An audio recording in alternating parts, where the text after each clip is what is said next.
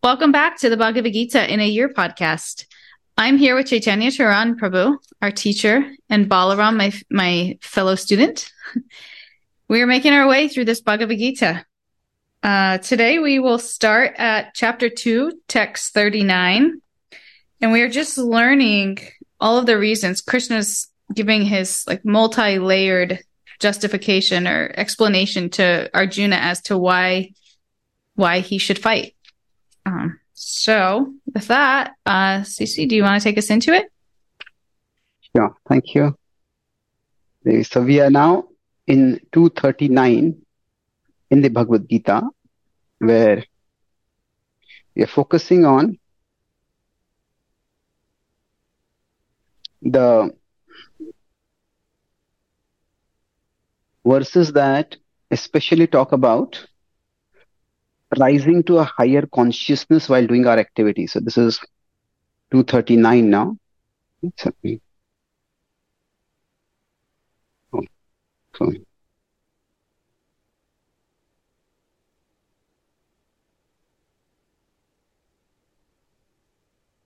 एषा ते अभिहिता सांख्ये बुद्धिर्योगे त्वयिमां शृणु बुद्ध्या युक्तो यया पार्थ कर्म बन्धं प्रहास्यसि.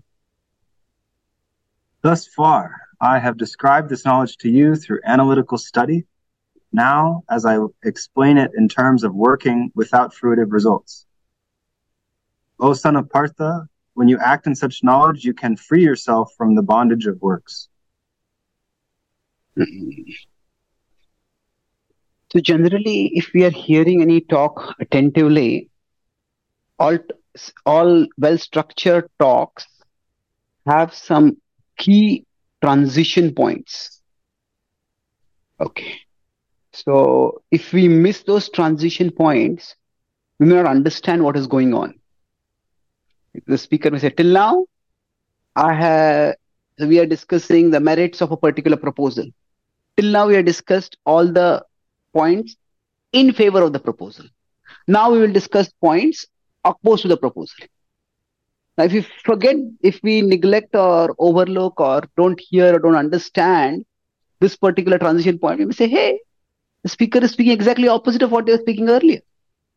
So transition points are very important to understand the overall flow. They're critical to flow. So here, this is 239 is such major transition point in the Bhagavad Gita. And it's sometimes transition points are implicit, but here it is very explicit. And in one sense, this transition point is required because 37 and 38, as we discussed, seem to be directly contradictory. That 37 versus 38, if you see, we discussed that they were actually not contradictory, but they were paradoxical. Paradoxical is where something seems contradictory, but there's a deeper meaning to it. And that paradox is now being explained in 239. So let's see what he is saying. Till now, Esha te abhita sankhe buddhir yoge tvimam shruno. So till now, if you look at this verse, we'll have to go a little bit into structure to understand what Krishna is saying. Till now, I have explained to you Sankhya. Now, the Gita has certain terms which in themselves are having their own significance in the Gita, in the overall context in which the Gita was spoken.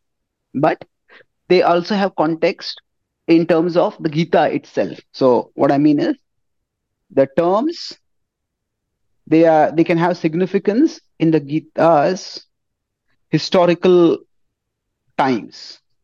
That means in those times, those terms had a particular meaning. And then you can have the terms, they can have some significance in Gita's message. So both of these refer to the context. Now, Sankhya. So wait, what you're doing here when you just wrote down A, B, C, D, that refers to when we look at the Sanskrit, each line. So the first line's A, the second group of words is B, C, D. So we're going to focus Correct. on the Sanskrit for a bit. Okay. Yes, you're right. So thank you I should have clarified it. So till now, He says, I have spoken Sankhya till now. And when he has spoken Sankhya, he's actually referring to not the immediate previous section, but the section prior to that. Not 31 to 37, but 11 to 30. So Sankhya refers to analysis basically. So Sankhya, it has many different meanings. In Indian thought, there were broadly two Indian philosophical thought, we could say. There are many schools of thought. There were some which were orthodox and some which were heterodox. So among the orthodox schools of thought, there were 6 systems which were prominent. And among them, one of those 6 systems is Sankhya. So in terms of modern modern consideration, we could say Sankhya is analysis. Now, we often use the word analysis very generally. Okay, I'm going to analyze this. But technically, analyze means breaking down. When we analyze some things, the opposite of analysis is synthesis. So analyze means we break things down, and synthesis means we bring things together. So Sankhya centered on breaking down the existence around us into its components. So existence, we break it down into its components, and then we try to understand which components are of ultimate value. So the general strategy was we divided into matter and spirit.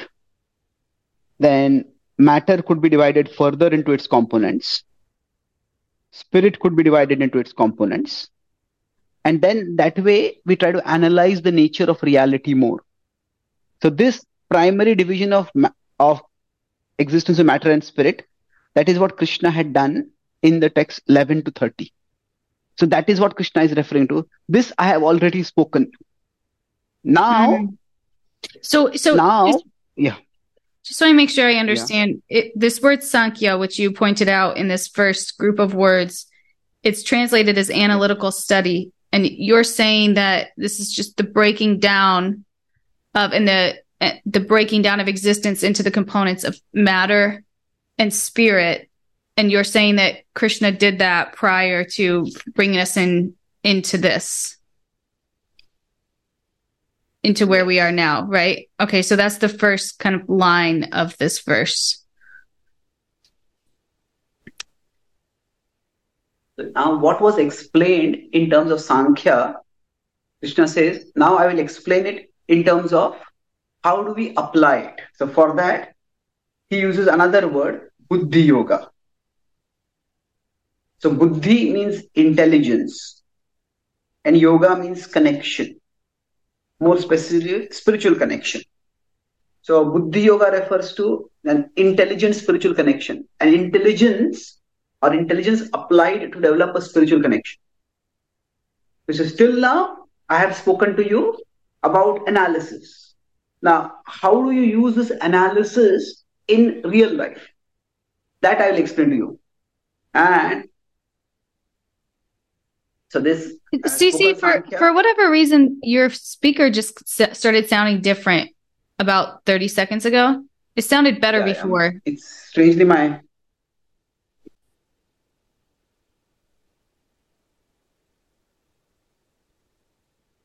So Buddhi Yoga. Yeah. So Krishna is here speaking about how the knowledge that he has given, theoretical knowledge before he has given, now how does it apply?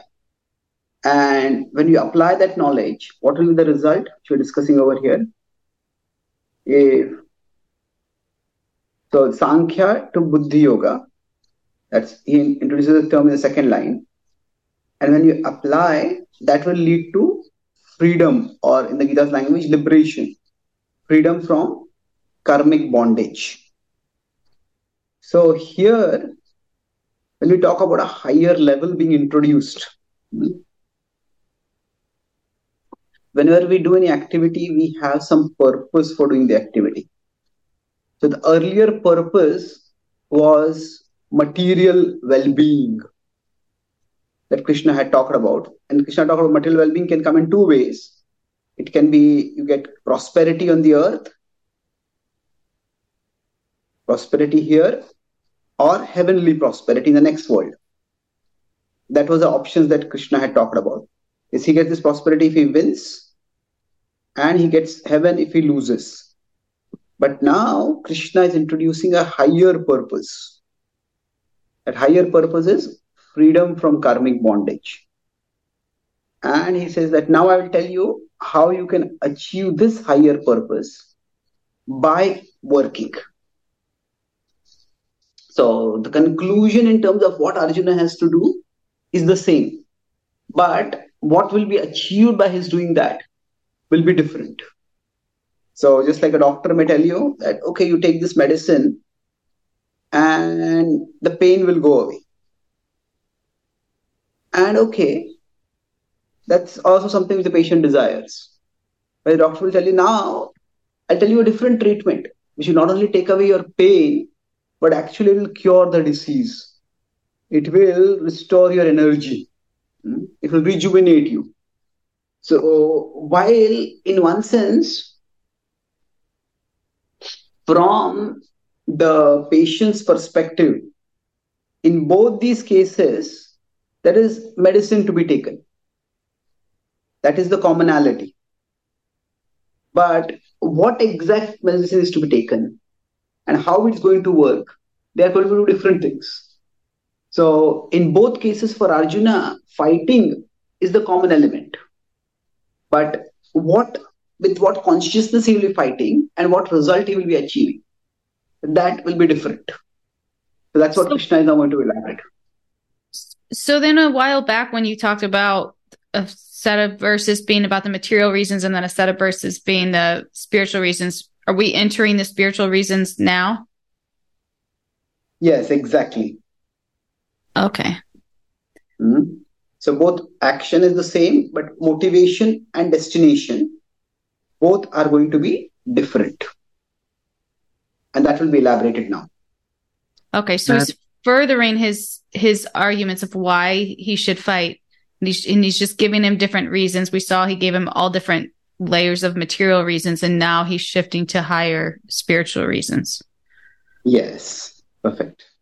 And so the contradiction between 37 and 38, right? It's the same action. They both say fight, but the reasons are given are different.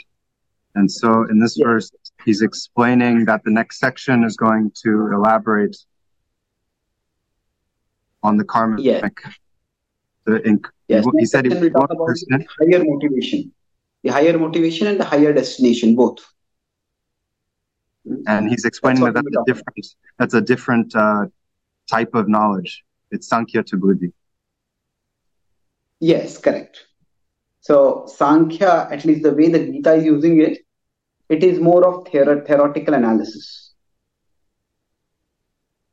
And Buddhi Yoga is application for decision making. What should I do now? How should I choose my actions? So that application is coming over here in this section. That's the transition of this verse. Okay.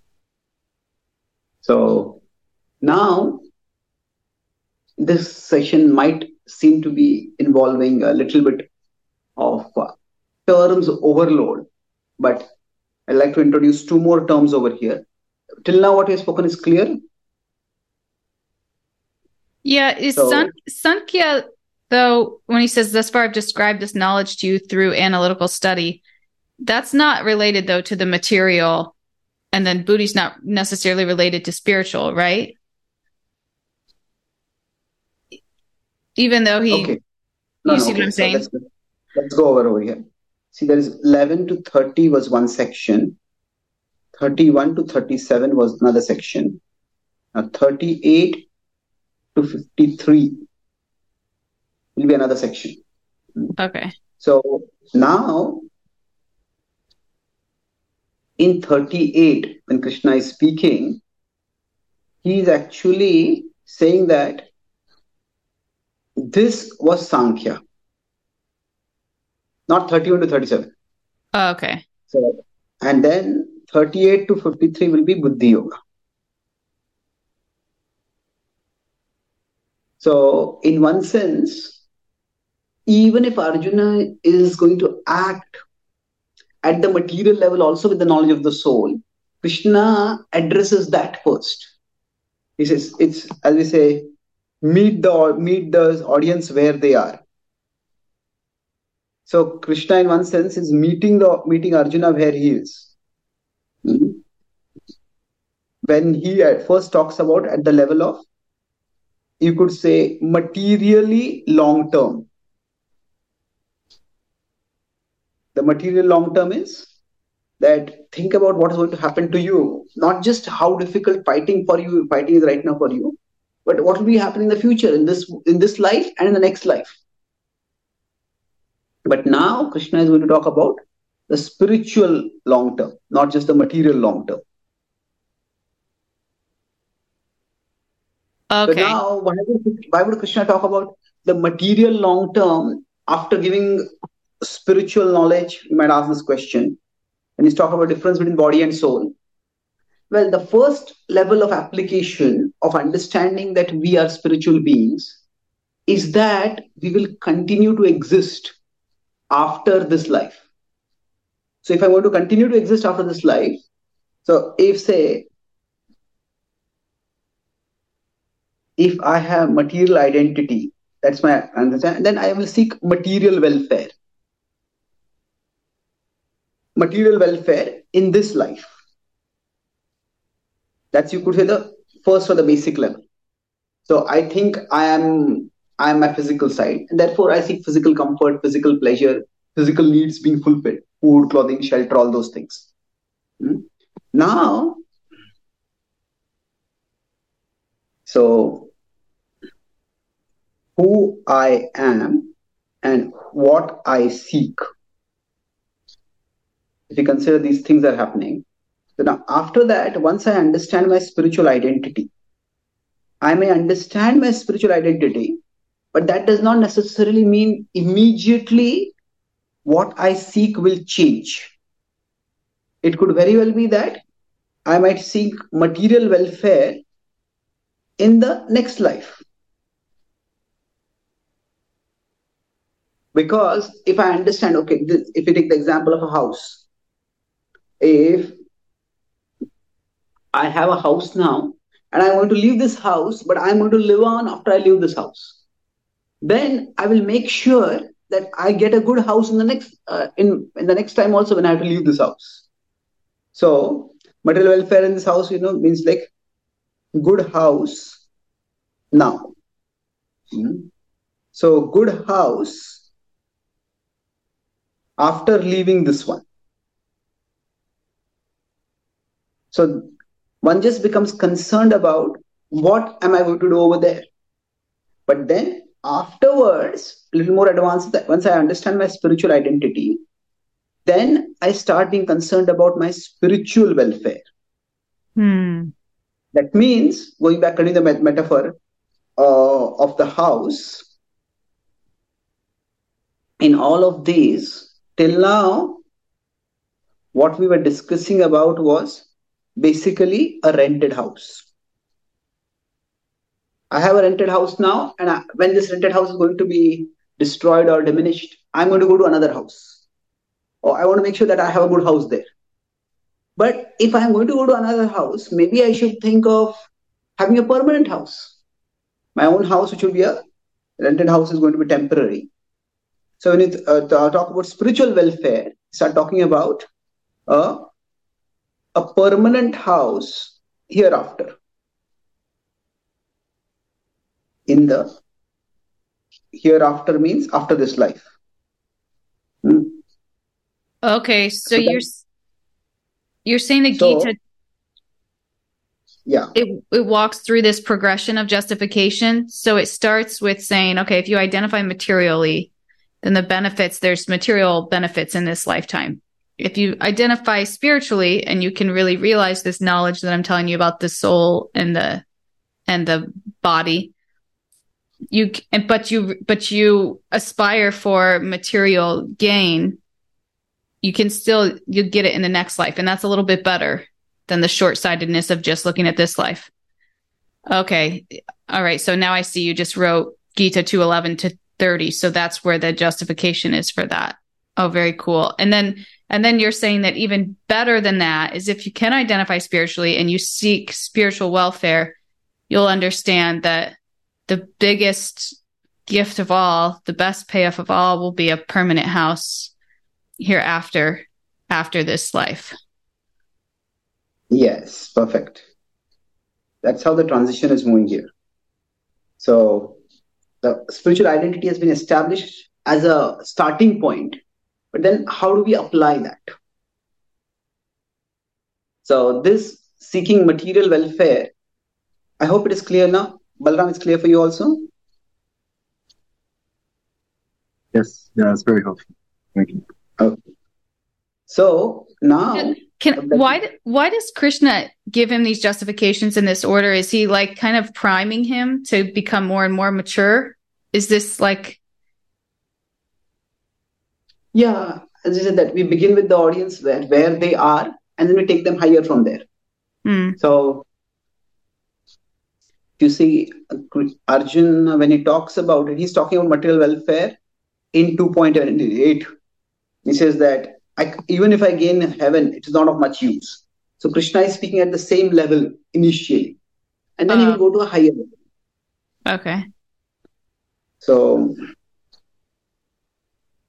now I'll introduce two terms over here. That this material welfare,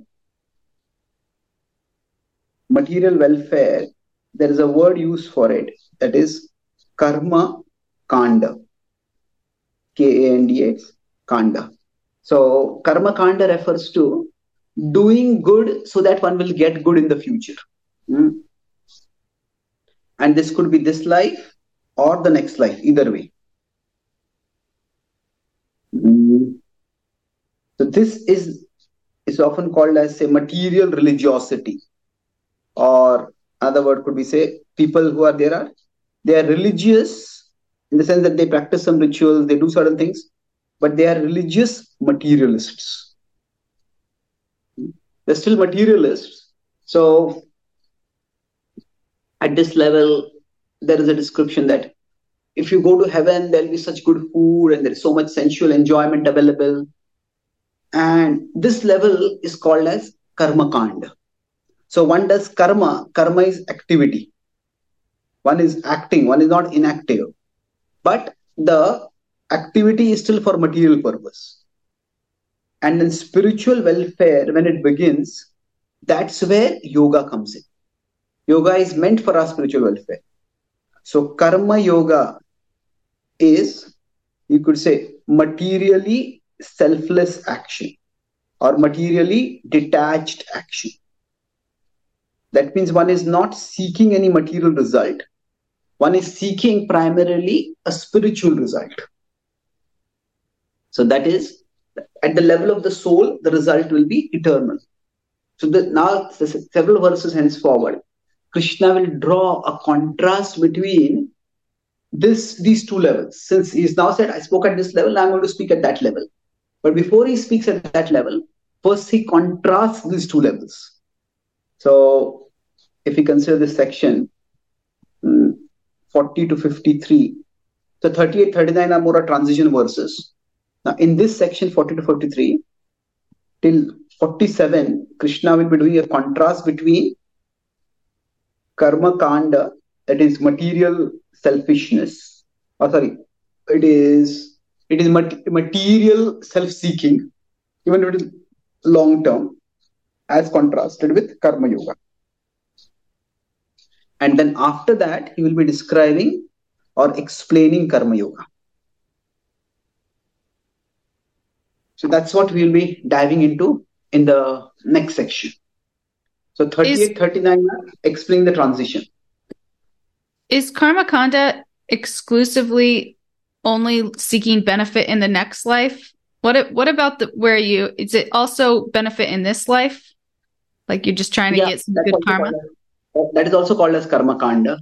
Okay. So, for example, somebody say wants to have a child, but they're not able to have a child, and they might do some rituals. Somebody wants to get married, but they're not able to find a good spouse. They might do some rituals for that. A farmer wants a good harvest, rains are not coming, so they might do some sacrifices for the sake of getting rains. So these are basically activities which are this karma kanda.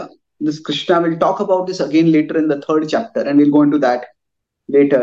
But karma kanda is basically, you could say, it is technology. It's a different kind of technology from what we are familiar with. Mhm. The technology that we use, it focuses on forces of nature. So, for example, we understand gravity, and this has a more of a mechanical vision of the universe. Okay, this is how gravity works, and this is how we can tap that gravity. Looking at technology that's modern, but in the past times, it was understood that deities of nature. So this is a different worldview, and we will explain it when we come to it in the third chapter. But this was the more traditional technology. That now technology I'm using in the sense that some some principles, some methods by which we can bring about desired changes in the natural world around us. Hmm. So So you're saying that because traditionally they believed that there was like a god of the sun, a god of the moon, there's deities of nature, they would like kind of have like an exchange system with them. Like we'll worship you and give you this, and then you give us this. Kind of like how we use like Amazon Prime nowadays, right? Like we just log on, we make our order, and they send it to us. It was kind of like, and in other words, it wasn't like based off of a loving relationship or a level of surrender. It was just like an exchange. yes, perfect. And Amazon is also a good example, because say 50 or 100 years ago, if we told someone, you just type a set of numbers on a device and this particular product will come to your home, how is that going to happen? You have to do some hard physical exchange. So just as the digital exchange, it can seem mysterious, even mystical, can seem mystical to those unfamiliar with the digital technology. So similarly, there is a technology which is unfamiliar, and we will discuss this later. I don't want to go too much into it, but Sure. the main point. No, it's interesting. Mhm. It's Why we're interesting. talking about it is that it's material, it's not spiritual. So although there are rites and rituals that might be performed, but the idea is that the results of these are still material, and in essence, the activities in terms of their purpose are not dramatically different. In essence, they are very similar to the activities that we do today. Very cool. Thank you. So, Balram, you have any comments, or otherwise I can summarize this? No, please go ahead. Okay. You know, it's cool how you like just bridge perception from years ago, traditional perception, to the way we see things now. You know, it's really like we would probably think that's crazy, you know, what they did years ago, but they would think it's crazy where we are now. So it's like, Yeah, that's true. And you could even say that not just they, if we consider times, there are pre-modern and there is modern, and now if you say what we have is post-modern. So the modern would consider the pre-modern to be crazy, but the many modern people would consider even post-modern to be crazy. yeah, Like a person doesn't know about digital economy and credit cards and all that, they would consider, it's not just we considering the past people, because there are past people considering us crazy. Even the recent past would consider the current to be crazy. So it just is. Um, there's a there's a there's a quote by some scientist. He says, "What is often called as magic is just mechanism inadequately understood. Wow. That when we can't understand a mechanism, we call it magic, and either we dismiss it, or we are fascinated by it. Just like when a magician does some magic tricks, actually they're just doing some sleight of hand, they're doing something, but we don't catch it. What is the mechanism? How did you make this rabbit appear? How did you make this cloth disappear? So it's mechanism inadequately understood. When we understand the mechanism, then we see that, okay, this is not irrational. This is, once it's understood, then we understand it's still rational. So that we will discuss later. Thank you. Very cool. Thank you. So to summarize, we just focused on this transition verse 239 today. And we discussed what the transition is happening is, in terms of first introduce the word Sankhya, that is one of the 6 systems of philosophy, 6 systems of orthodox Indian philosophy, which focuses on analysis of things into their components. So this is what Krishna has done in 2:11 to 30. And that is that which is theory which will be applied in terms of is Buddhi Yoga. That is, when you apply it for this purpose, this is where that philosophy comes into action. And then applied into action. Then we talked about how Krishna is talking about multiple levels. And the multiple levels are, once you get spiritual knowledge of our identity, then that could lead us to look for material welfare, material long-term welfare. That is, one starts thinking about one's goodness in the next life. And that's what Krishna talked about first in 31 to 37. And then that might make one look for spiritual long-term welfare. It's like, if I know that I'm going to live on after this, I lose this house, either I can look for a better house, which may also be temporary like this house, or I might look for a better house which is permanent. And then the last part we discussed, Karma-Kanda and Karma Yoga. We introduced those terms. So Karma Yoga is material action for material well-being. Karma Yoga is action for this differences in terms of the motivation, why we are doing it, and the destination that we will attain.